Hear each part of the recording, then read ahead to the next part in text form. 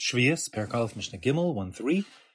In the previous Mishnah, we said that one may plow a field in the 6th year of the Shemitah cycle between the months of Pesach and Shavuos, provided that that field has the din of a stay ilan, of an orchard. And we had two basic criteria for that. One was that there were 3 trees in a given base saw, 50 by 50 almost. And number 2, that those trees each produced 60 mana, roughly 60 pounds of figs. So the Mishnah base gave the definition in terms of fig trees. Our Mishnah here discusses what if it isn't a fig tree, it's another kind of tree. So the Mishnah says, Echad ilan srak ve'echad ilan machal. It doesn't matter if the tree is an ilan srak, a kind of tree that doesn't produce fruit at all, it's planted for the timber, like a cedar tree, an erez, ve'echad ilan machal, or if it's a fruit-bearing tree, an apple tree, a date tree, whatever it is.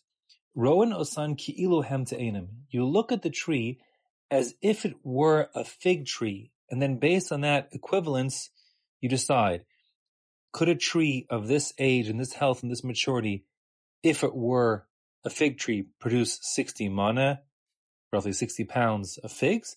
If yes, then it counts towards the measurement. And if not, then not. As the Mishnah says, if such a tree, if it were a fig tree, so to speak, could produce 60 mana of weight worth of figs, so then chorshen kol beisa b'shvilan, then you could plow the entire beisa, the 50 by 50 alma area, on behalf of those 3 trees.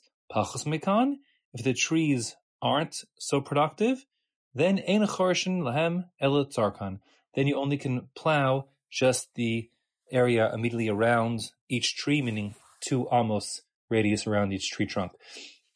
Now, I will confess, it seems quite difficult to me to figure out how this would be actually done in real life.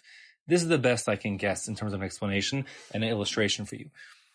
They were well aware of how fig trees produced, and they chose the fig tree, specifically says the Bartanura, the Rambam, etc., because figs were consistent producers of significant quantities, significant weight of fruit.